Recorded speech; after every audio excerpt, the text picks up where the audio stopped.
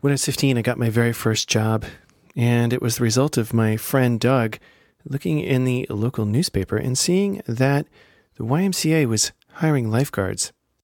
So I decided, what the heck? I was on the swim team, and, well, being a lifeguard would be kind of cool. So we paid $30 down at the YMCA, took the water safety instructor course so we could become lifeguards. And in our mind, we saw a lot of women running around in bikinis, while we, studly lifeguards, sat in the towers with our sunglasses on and smiled down at them. You know, the perfect 16-year-old male plan, why not?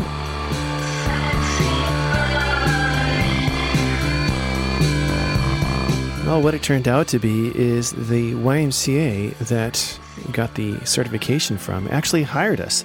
And, we were excited about that. It's my very first job.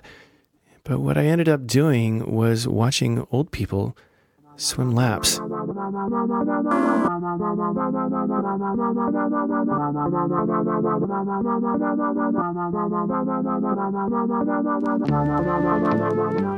being a lifeguard is pretty boring, as you can imagine. I mean, you sit there and you watch people swim. That's all you do. And you sit in your chair and you blow your whistle and you yell at them, basically. But when it's old people swimming, there's no yelling. There's nothing to do. You sit in a chair all day long. So, to stem the boredom, I decided to bring a book. And after a while reading books while watching the pool got boring in and of itself, so I decided to have some friends come over. And they came and hang out with me. Unfortunately, they brought beer and, other things. So as you might imagine, if you're a member of the YMCA or any club for that matter, and you look up and the lifeguard is carrying on with his or her friends back in the lifeguard office, drinking beers and smoking cigarettes and not watching you swim, well, you might get kind of upset. That's what my boss told me, at least. And I tried to understand. In my 15-year-old mind when she looked at me and said, "So we're going to let you go." And I remember rolling that phrase around in my mind. It was the first time I'd ever heard it. "Gonna let me go." And I just looked back at her and I said, "Well, I don't really want to go. Thank you, though. Appreciate it. But I need this job."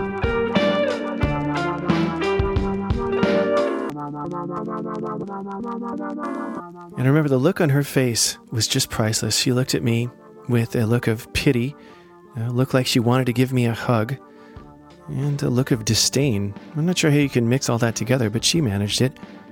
She said, "No, see, actually what I'm trying to tell you is, well, you're fired." I just stared back at her, and I remember at the time the line from the Jetsons going through my head where Mr. Spacely yells at George, "Jetson, you're fired!" So this happened at the start of my shift, and no one was there to pick me up. I couldn't drive yet, as I mentioned. I had my permit. You don't actually get your license in California until you're 16, and I was only 15. But the good news was it was only about a half mile, 3/4 of a mile away from my house, so I just walked home. And I remember being tortured the entire way home of the girls in the bikinis in my mind staring at me and laughing. Big strapping lifeguards don't get fired.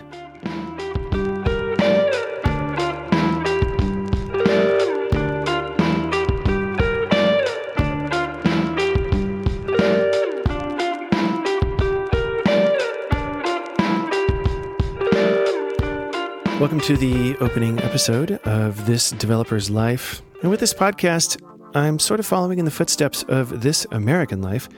But what I want to do is show more of a human side of the technology industry. My goal is to talk to developers and technology people of all shapes and sizes, of all camps, and bring about the human side of their stories. And so this week, I thought I'd start off with, I suppose, a bit of a dark topic about getting fired. And I should probably explain why I picked that topic. And it's because whenever I start a new venture, it could be a new relationship with a friend, or it could be buying a car, maybe a new job. I always wonder how it's going to end. And in a way, thinking about the end somehow allows me to come to terms with the idea that the venture that I'm doing is not really permanent, at least in a grand universal sense. Nothing's really permanent. So I thought, shoot, why not think about the end of things? Might as well discuss getting fired. So to start things off, I have two storytellers and then one story from myself. The first is a Microsoft developer. So the first time I'd ever gotten fired, I definitely deserved it. Sarah J. Chips, Microsoft developer, currently lives in New York, leads the Girl Develop It program, and has a blog up at girldeveloper.com. She leads things off for us today. One of my first jobs was with a company. They are, I will call them, they're more like a contracting company for, like almost like a Home Depot for contractors. It was a family-owned business that had kind of taken off and expanded, and now they had about 30 stores or so over this area. And they had a monster data warehouse. Their data warehouse consisted of about maybe 200 tables. Maybe 3 or 4 dozen of them actually contained data that was relevant to anything.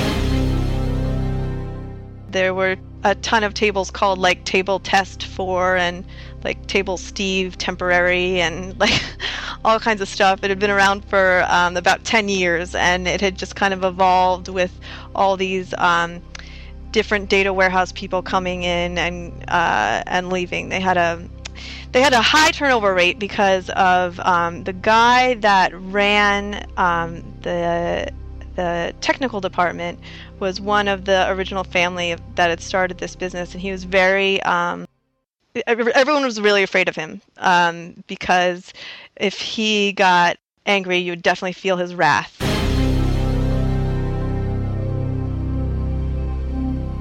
No matter who you are, it was just kind of thrown in your direction. So, but I never really had to deal with him at all. Being that I was just a lowly DBA. We every week would consist of, I believe it was called Cognos. That is what their POS system was using, Cognos. And every day overnight, Cognos would export all its data, because we were using SQL Server, and at the time there was no painless way to go from like Cognos to SQL Server. So overnight it would export all the data to text files, and then it would use one of those programs. It would take all the data and delimit it correctly based on spacing and pull it into SQL every night. And most of my mornings consisted of coming in and seeing what data didn't make it and figuring out why and kind of like putting in a conditional for that particular case and making sure the data came over. Every weekend, this report was run for the head. The head of the company, the guy that ran Mr. Contracting Home Depot, whatever the name is. It was his report, and it would give him sales for the weekend, the sales for the previous week, and numbers, growth, stuff like that. And this one week. So you know what's coming here. Every story about bad news always starts with, and this one time. And it's worth it to set the stage just a little bit more. In case you don't know who Sarah J. Chips is, she is a very enterprising young lady. She is very into enabling women in development.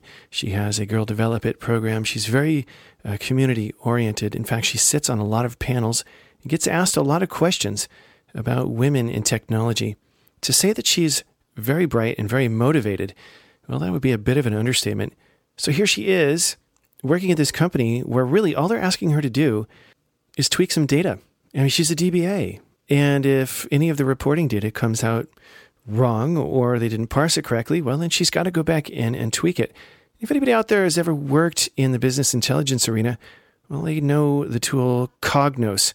It's not terribly easy to use, and usually when you have to change something, you have to do it through some XML transforms. So that's Sarah's job.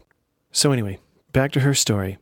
And this one time, my boss was away, and she asked me that morning if I could make sure to kick off the report. They need to manually kick off these reports to run. at like Friday at 5 o'clock. Friday at 5 o'clock?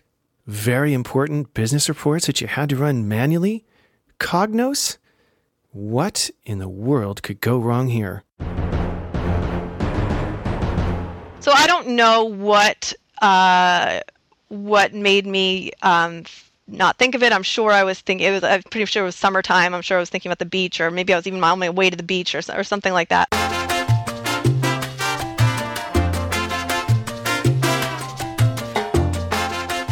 But I completely forgot to kick off these reports at 5 o'clock, and the entire weekend went by, and I didn't even think about it. And it was one of those things where you come in the office that Monday and you see everyone's face.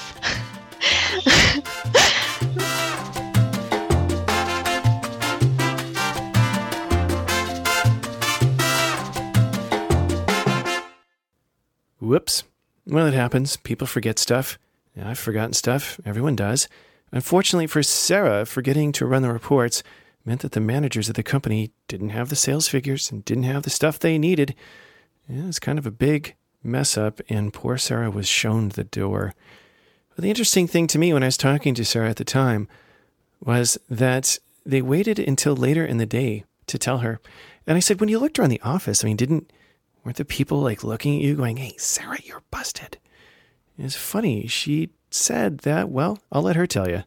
I came in at like 10, and usually, like there was like a shift that started at 8. So they had definitely come in at like 8 and seen what was going on and experienced the wrath of and the fear of, oh my gosh, these reports never happened. And, and it wasn't like you could run the reports and you would get them by Monday afternoon. I mean, you would probably, if you kicked them off Monday morning, they probably wouldn't get them till like Tuesday or Wednesday. So this is like a couple days of delay.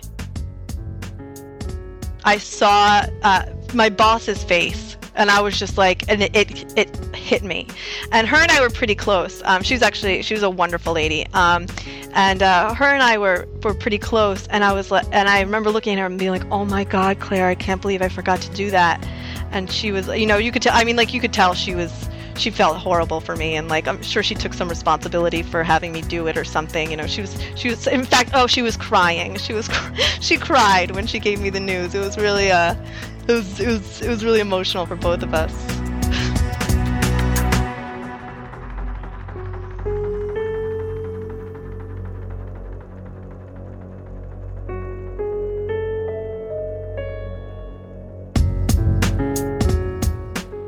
It's always fun to recount stories about earlier jobs in our lives, and, well, sometimes it's funny how those jobs ended. In my case, I got axed for being lame. And Sarah got axed for forgetting something rather important. Well, sometimes these stories aren't always funny, and in the course of talking to Sarah for this show, she mentioned a second story to me, and she said, actually, this one's a little bit more serious. This one kind of hurt.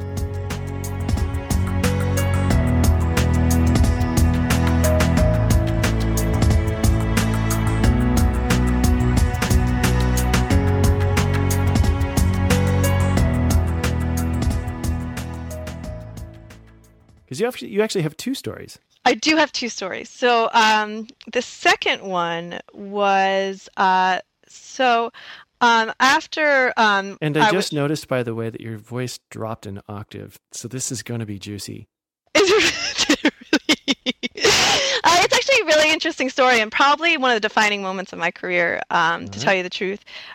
So the company that I went to work with after the big Home Depot for contractors, they ended up getting, about 2 years in, they got kind of hostilely taken over, and their development team got outsourced. So I was back to looking for work, and I saw this. I was doing some contract work for British Telecom. I really wasn't really happy, and I saw this cool listing in Craigslist. It looked like something pretty neat. It was just basically like the cool part about the listing is they seemed like a fun group, and it was like we need someone to do some web development type thing. It was kind of really abstract. It wasn't very definite. So I just reached out, and the guy called me and talked to me on the phone, and when he told me what the job was, so there was a magazine, and he wanted to put together what pretty much I see in reflection is it was a large scale CMS, and he wanted one developer to do it. And I had never worked I'd never worked by myself on a project before. Like this is I was relatively even new to web development. I'd only been doing it for a little over 2 years. So I really didn't feel prepared to do something like that. So I said, thanks very much, but I really don't think I'm qualified to do this.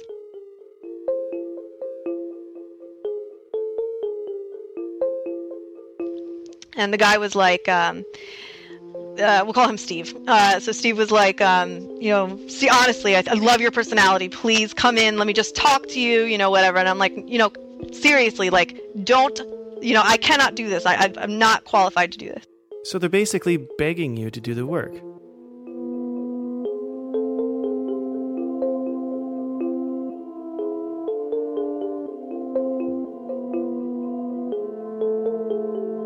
Right. So I went in and I talked to him, and honestly, we got along really well.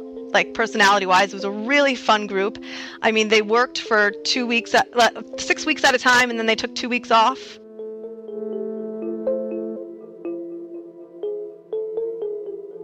So Sarah takes the job, as you could probably guess. Decides to, why not? I'll build a CMS. I'll do it myself.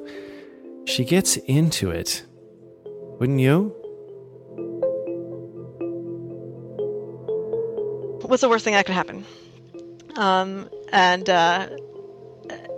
so I really kind of put my all into this, and immediately I decided I was going to do everything Agile. I had my Agile wall up. I'm the only developer, but I put this whole wall up together, and I used all this tape, and I think I spent a day putting this wall together with my days and my cards, and I made my cards, and then I put together this whole schema, and I made this big display of what the database schema was going to look like.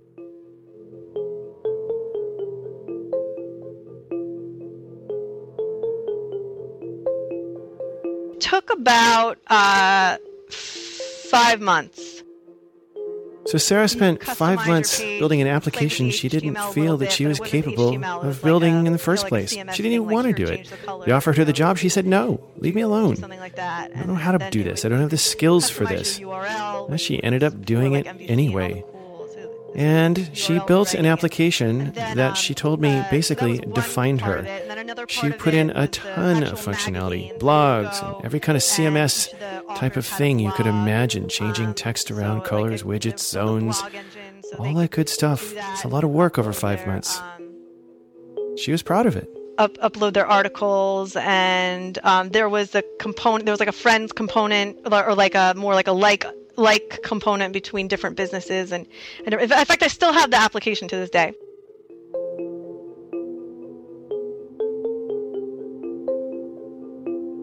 So towards the last 3 months of this, I was working 90, 100-hour weeks. I was sleeping in the office.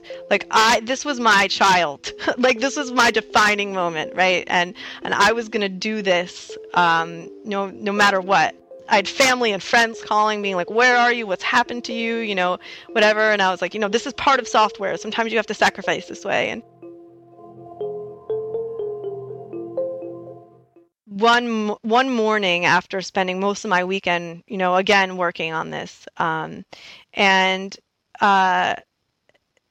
I went in one morning. I could tell that Steve, the guy I was working for, was just kind of looking for stuff to find that was wrong with it. And I was like, all right, we can change this. We can change this. And to tell you, at this point, I was just kind of exhausted and towards the end. So I had the end of the tunnel a little bit. And so he kind of said, I'm really disappointed in this, and I'm disappointed in how long this has taken you. And he was like, I feel like this didn't get done fast enough, and I can't, to tell you the truth, we're losing money, and I can't afford to pay you anymore, and I'm really disappointed in your work. It was devastating. It had been my life for the past 5 months, and I had put everything into it and done my best, and like my best was very disappointing. And I went devastated isn't even the right word. It was I was tired and spent and heartbroken, because it like when you work on something that hard, and I had built something beautiful. I had done something that I still look back on, with pride when I look at it now, and it was not good, and it was disappointing, and it was a failure. And I went home and just kind of collapsed on my couch and literally stayed there for about 4 days until like rescue parties came for me from the office.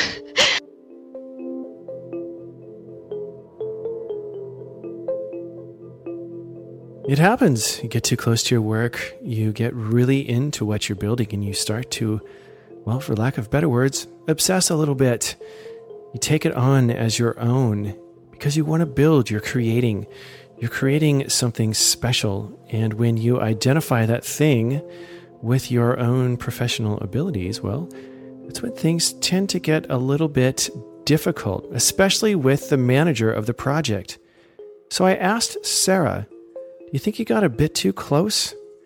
You think that maybe your manager sensed that you were getting a bit too close, that maybe you were taking ownership of this? I don't know, to tell you the truth. He definitely got freaked out the days that he came into the office and I was still sitting there like in the same clothes as the night before, like at my computer. I think towards the end there was a lot of, I don't want to say headbutting. It was more like, it was like grating. You know what I mean? Like it was like I was frustrated and he was frustrated. And you could tell in our meetings, like when he would ask for things and I finally learned the word no probably 3 weeks before before my last day. I finally learned to say and he got so, I'll never forget that too. He got so angry when I said, no, I'm sorry, that's just not possible. It was kind of like, it wasn't a huge feature change. It was a feature that had already been made and he wanted me to make it different. And it was about maybe 2 or 3 days of work. And I was like, I'm sorry, that's just not, that can't happen. It made him so, because up until this point, I'd never said anything like that. I'd been like, all right, this is how we'll do that. And like every time he would come to me with something new, I'd be like, okay, do a little research. Okay, this is how we're going to do it. And this is what you're going to see. It was the whole thing, the thing that came out of it is how much I learned. I've learned better ways to say no. I've learned, and I've also learned sneaky ways to say no.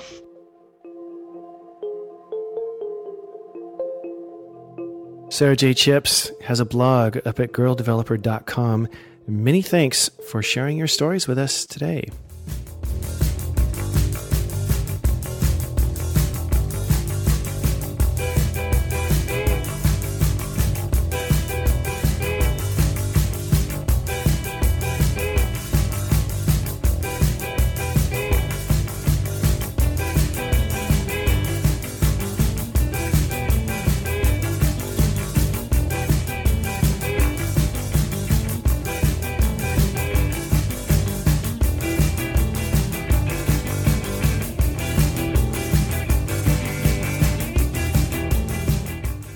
Saying that you grow up hearing a lot is that the best defense is a good offense. And apparently, according to our next storyteller here, apparently that applies to the job market as well.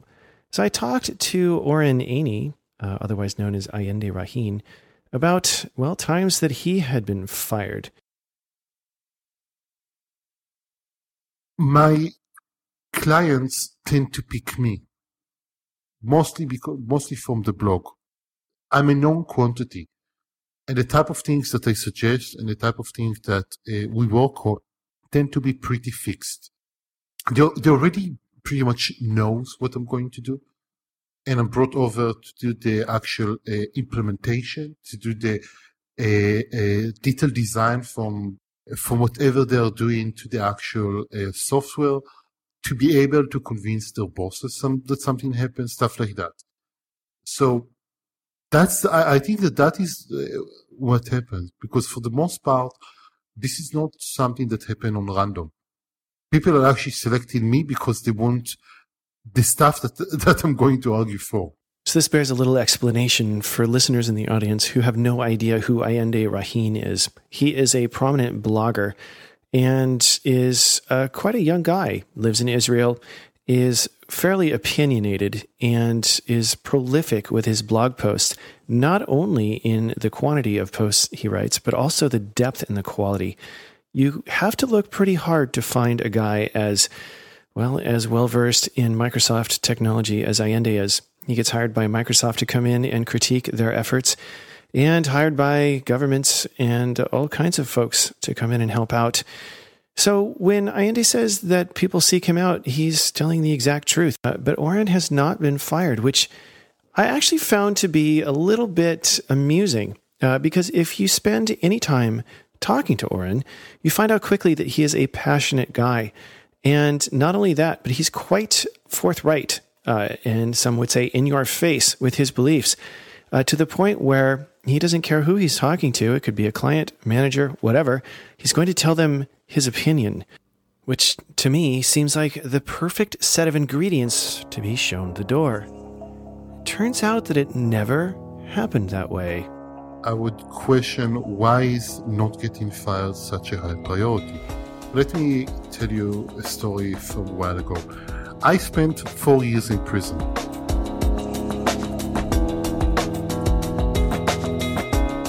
That pause is for the listeners to do the horrified expression. I really like to see that horrified expression, especially in job interviews. That's fun.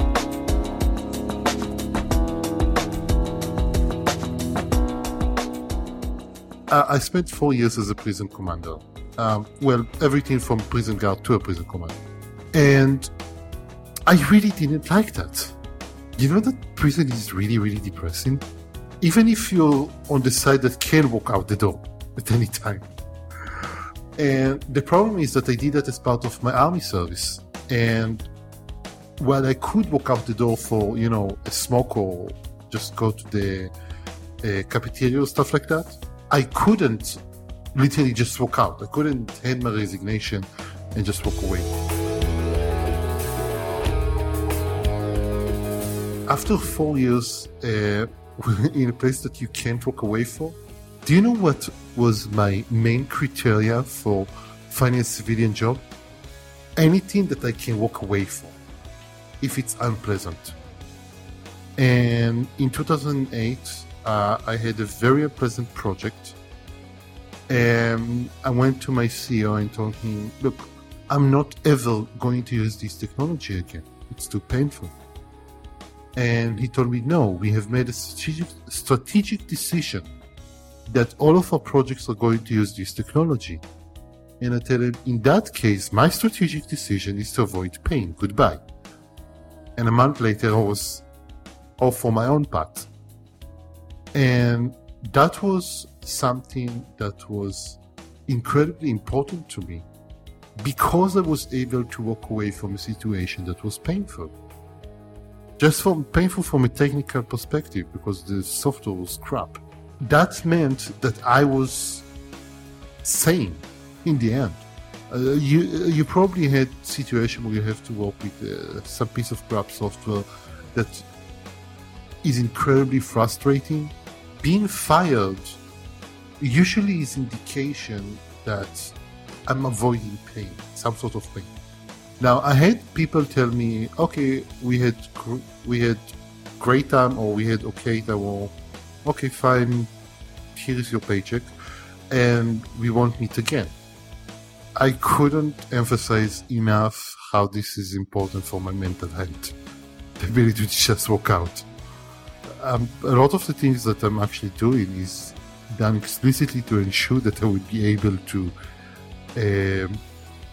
have the choice of doing X or doing Y if I wanted to.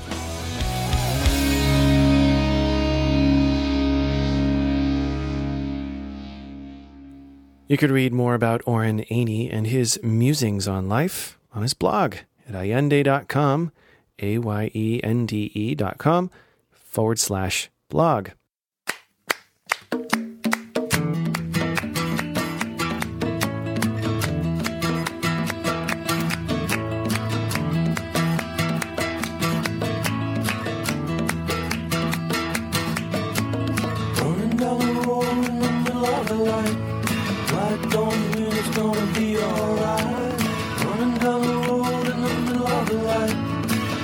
telling myself you're gonna be here all night. Try to find myself and go. Well, next up, it's my turn, and I get to share a story with you. I've decided to entitle the Coyote Contract.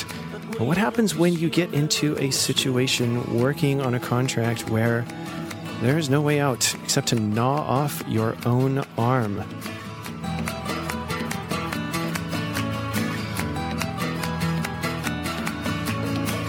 See yourself on 1,000 times. I try to make myself. A while back, I picked up a contract based on a recommendation from a good friend. It was with a company that he recommended, and in turn, he recommended me to them.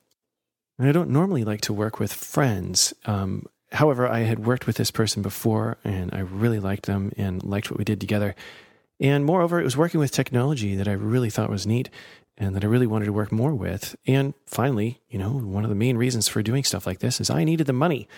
So we came together one day, sat down and did a meeting, and I got to meet the people that my friend worked with. And the meeting went pretty well for the most part, except for two main things sort of stuck in the side of my head, if you will.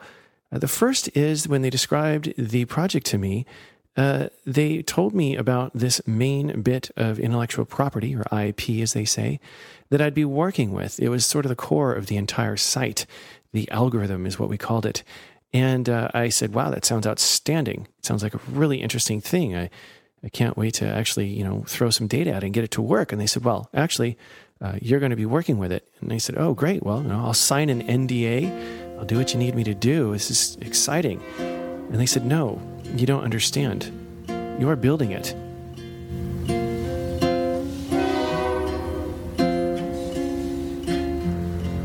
And I remember at the time thinking, this is the IP of your client's project and I'm going to build it? Okay, well, I can probably do that. However, I don't know C++ and some of the deeper languages I'll need to complete this. But, if you give me the specs, I'll do what I can. And they said, no, you don't understand. You're going to build it entirely.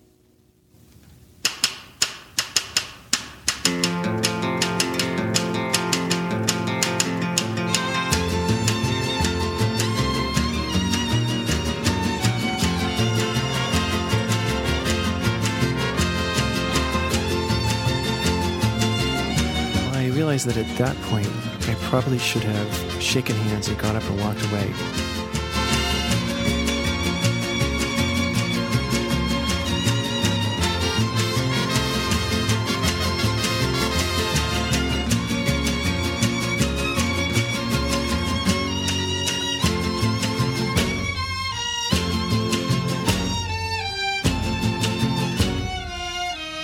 Well, I decided that maybe I misunderstood something. Let's just move on.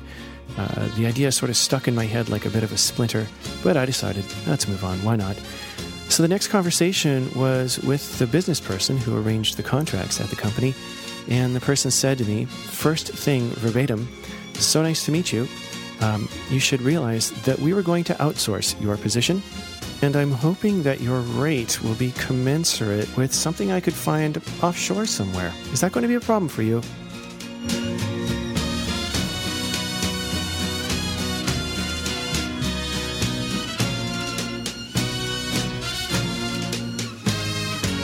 Now, believe it or not, I'm sort of used to these cheeseball maneuvers from companies. It does happen. So instead of discussing rates, what I usually do is just say, look, I'll work within your budget. I prefer not to do an hourly thing. I usually base things on delivery of a scope. So I'm sure I can come to an agreement on scope.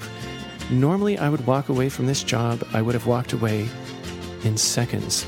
But I didn't. Because of those three factors. It was a friend of mine that I wanted to work with. I needed the money.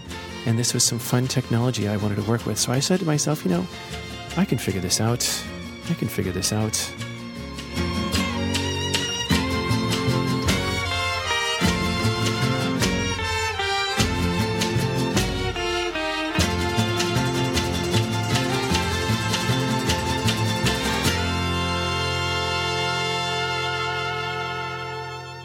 I won't bore you with the details. You can probably fill in the gaps.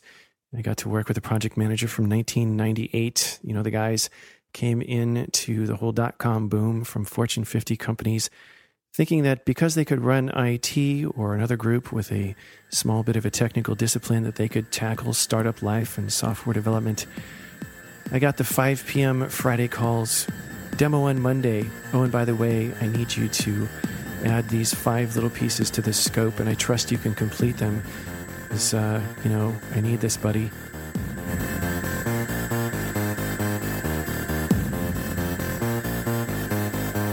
They refused to talk to their own client. They said every time we talk to our client, they add scope to the work. If we talk to them, they're going to add scope, and then we're going to add it onto yours. You want that to happen? Neither do I.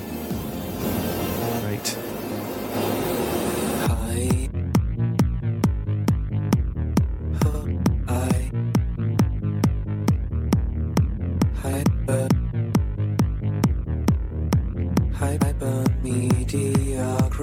So finally it got to the point where I did the only thing that was possible, because the scope was changing to a point where it gained a life of its own. And we've all dealt with creeping scope. I'm a professional. I manage these things. It wasn't a matter of saying, hey, listen, Mr. Client Person, you can have this, if that, and starting to talk about time or even getting more agile. They were running the project. I was just a developer that was also creating the IP. It was a rather ridiculous place to be, and I knew it. I knew it the entire time. But call it pride, call it desire, call it whatever you will, I decided I could stick this through. I kept thinking to myself, look, you've been doing this for 20 plus years. You should be able to fix this ship that is sinking. You should be able to write this and make it all happen. Well, let's call that pride. I thought I could do it. I clearly could not.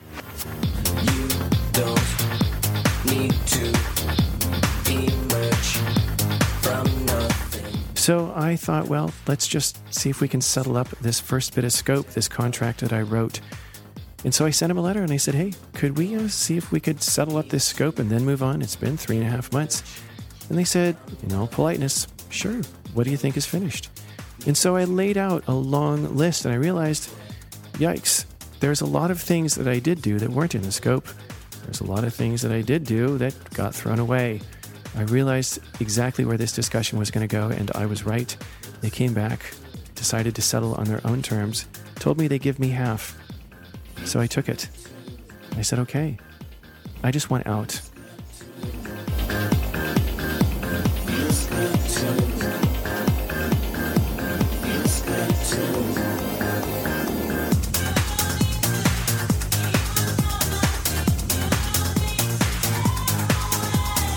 I could have avoided all this. I know that. This is probably the worst part of the whole thing for me. I knew it the very first meeting. I knew it first month, second month, first week through the 12th. I knew it the entire time. But I kept believing in myself. Call that pride, if you will. Call that hubris. Maybe I was being arrogant. Maybe I felt like I could do more than I possibly could, but I kept feeling that I had a number of years of experience, that I could put that to use and I could deliver against all odds. It is something that I've prided myself on doing for a long time. And in this case, I lost.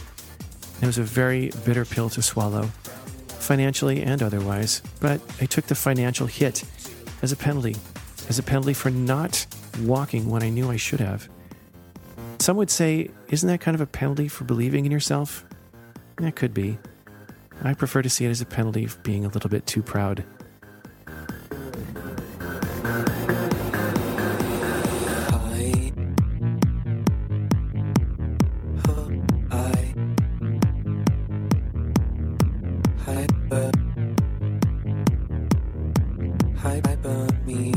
This podcast is brought to you today by TechPub, purveyors of fine educational screencasts for developers like you and me. You want to learn stuff like jQuery, Sinatra, Rails, ASP.NET, MVC, Entity Framework, Silverlight, threading, on and on. Head over to TechPub. It's a simple monthly membership. All you can stream, or you can pay for an annual and download your videos. My name's Rob Connery, and this has been This Developer's Life, a semi-regular podcast basically means whenever I can get to it. Thank you so much for listening.